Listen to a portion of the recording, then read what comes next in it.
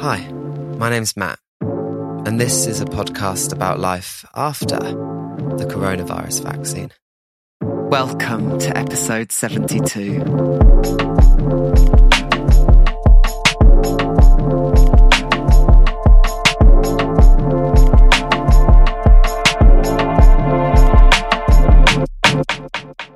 The new year is nearly here, 2023. And that, of course, means New Year's resolutions. When we talked about this last year, we talked about the ups and the downs of making and trying to stick to resolutions, including the good that can come from taking a moment to lift our eyes up from our current course and adjusting our heading, as well as the dangers that can come if we set ourselves up for failure, then beat ourselves up over goals that were never based in our own reality of needs, resources, and circumstances. So let's not cover that again today. But do go back to last year's New Year's episode if you'd enjoy that chat. Instead, I want to think and talk about some of the things I have learned over the past year and how I'm bringing those to my resolutions this year to try and help make things stick. Over the course of this year, I've made some changes in my life, some big, some small, and I've also doubled down on trying to keep hold of some of the things I know are good for me. Some were resolutions, some were things I figured out along the way. Some have stuck and some have not, at least not as well as I would have liked. But it is in that failure that we can learn so much. Because success can hide problems. When things go well, we often don't think about why. But failure forces us to face up to the things that have gone wrong. Importantly too, failure is the way we find our limits. Without failure, how can we know we have pushed to and then a little past the limit of what we're capable of? We find the limit by failure, by design, by nature. That is something I learned the hard way at the start of this year, and it's a lesson I carry with me into the next. Listening back to episode 47, listening back to last year's resolutions, I promised to myself to focus on healing and to find a better balance in life. Certainly the first I feel I've stayed very true to, mostly I suppose because it became unavoidable. But it happened, and I gave myself time, help, and permission to. In terms of balance, I think I've managed it, at least a little. Partly, I'm sure, thanks to feeling a little more healed, a little more myself, but also through some patient attention to some new habits and behaviours too. One thing I have noticed, and I've noticed this in a few places this year, is how so often progress can feel very hard won, but also very easily lost. When it comes to reading more fiction, for example, something which I have been trying to do this year and would love to carry on over the next year, it is something I love doing, but it is also something I have, at times, struggled to keep doing. Reading fiction is something that I feel the benefits of, particularly the difference it makes to my inner life in comparison to scrolling through my phone, the one activity I actively try to replace with reading. Scrolling through my phone is full of this weird dopamine cycle of countless little hits of searching and reward which keep my brain wired. I notice how much I crave it when I get into bed at night, fresh from a scroll session. My brain is not ready to let go of that plentiful supply of dopamine reward that comes with the next video, the next post, the next comment, the next like. Reading is the opposite.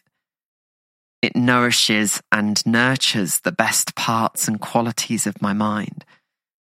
But it lacks that quick-fire, instant reward. It is why choosing to read can be so damn hard. I've noticed it at times this year, how when I'm feeling tired or detached, it's so easy to slip into an endless scroll hole. And once I've done it one night, it's easy for it to spill over to another and another. I've had to learn to spot it, to stop, refocus and get myself back on track. It's not hard in one sense. I love reading. I love the effect of reading on my long-term mental health. But in the face of the constant stream of dopamine on offer, a habitual addiction to it, and social media companies incentivized to hook me in and keep me scrolling, it often feels impossibly hard. With work, I really committed myself as part of my healing journey to find a better balance, to not let work take up so much of my time and energy. And certainly with time, I found I've taken really practical steps to get a better balance. Once I'm logged out of work accounts for the day, I am out. No going back. Not even when that nagging anxiety kicks in the moment I sit down to relax, telling me I have a thing I've not done or there may be a problem I need to deal with. I've been learning to see that part of my brain, the part which searches for problems, as one which can get overactive. And I find ways to either distract it with other problems, or sometimes I just have to remind myself that it is being overactive. And if that's not helpful, then I'm allowed to just let it pass. If time has been easier to find better balance, energy has been harder. I love my job, I really do, but it is exhausting mentally. I have been trying. I really have, to not let myself get so drained by it.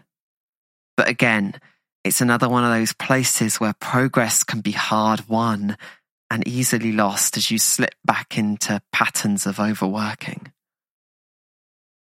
In other ways, I see it with my experience of anxiety too.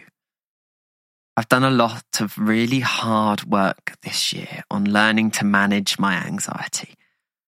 I've been learning to live with it, let it speak, but also let it not be the only voice in the conversation. I've been learning to watch for moments, times, even days and weeks when it feels particularly bad. I've been learning to watch what causes that and learning to find ways to reduce the causes I have control over and be kinder to myself about those I cannot control. I have so much more work to do, but I have this year felt like I've made real progress, real hard-won progress. Yet there are still days when it feels like it could all be lost, all be for nothing. But those days are fewer, and they are farther between, and I'm trying not to lose sight of that. There is still much to be done, much more to be won, and also much more to be lost. There is, after all, no way to push past the limits without a little failure. So, setting myself resolutions for the year ahead this year, I want to focus on finding those limits, on pushing myself a little harder, a little farther. To me, this year ahead feels like a time to set new long-term goals for myself and start making my way toward them. That's not the kind of thing you do overnight or that fits comfortably with the changing of the calendar year. Instead, it's something I want to take time and careful thought over. in work, in life, at home, and going away. I want to make bigger plans for myself, even if they may take years or a decade to pay off. After a year of healing and finding a new balance, it feels like it's time to use those hard-won gains for something good. It's time to use it, not lose it. You know, the TikTok algorithm really has a way of getting into your head, doesn't it? As I've been writing this episode, 2 videos have appeared and really stuck out to me. One was about predicting the future, predicting what 2050 will be like, how AI and renewable energy and space travel, among other things, may have begun to radically transform our experiences of life. We so rarely think in time spans so long, so distant. And I suppose for the most part that is no bad thing. On an individual level, we have so little power to change things that far out. If we only looked decades ahead, we would miss all the many little things now and next that we need to be working on. But there is something to be said for sometimes thinking about the future even that far away. Even if it terrifies me a little to think of all the things the world will become which I will never get to see. Because it helps to remind me of how much more I still have left to see. And it makes me want to re-find that work-life energy balance so I can see more of what I want to see. The second video was about a scientist who was sharing a photograph of Uranus. No giggling, please. The image was so vivid. The planet, its rings, the moons around it in orbit.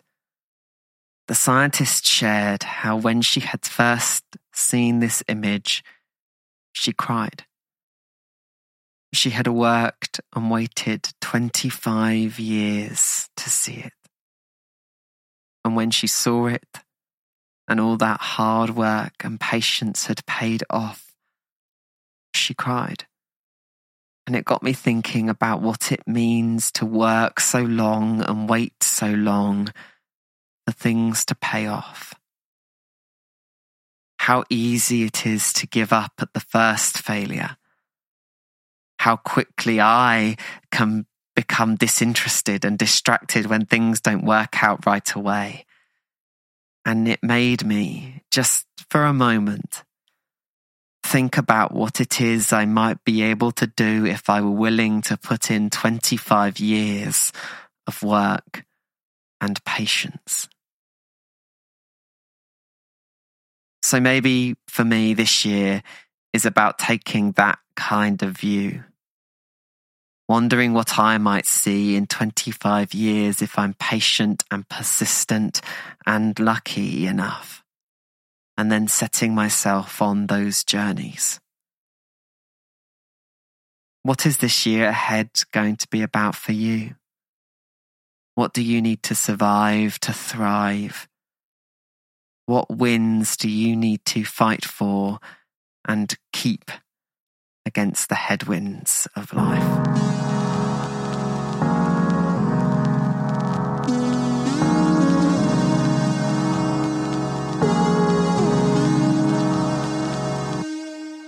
Thank you so much for listening to today's episode. If you've enjoyed it, you can follow the podcast on Spotify, Apple Podcasts, or your podcast player of choice. You can find the podcast on social media at Life After Vax, VAX, on Twitter and Instagram. And if you'd like to reach out for a more meaningful connection, you can drop me an email. hi@lifeaftervax.com. Until next time.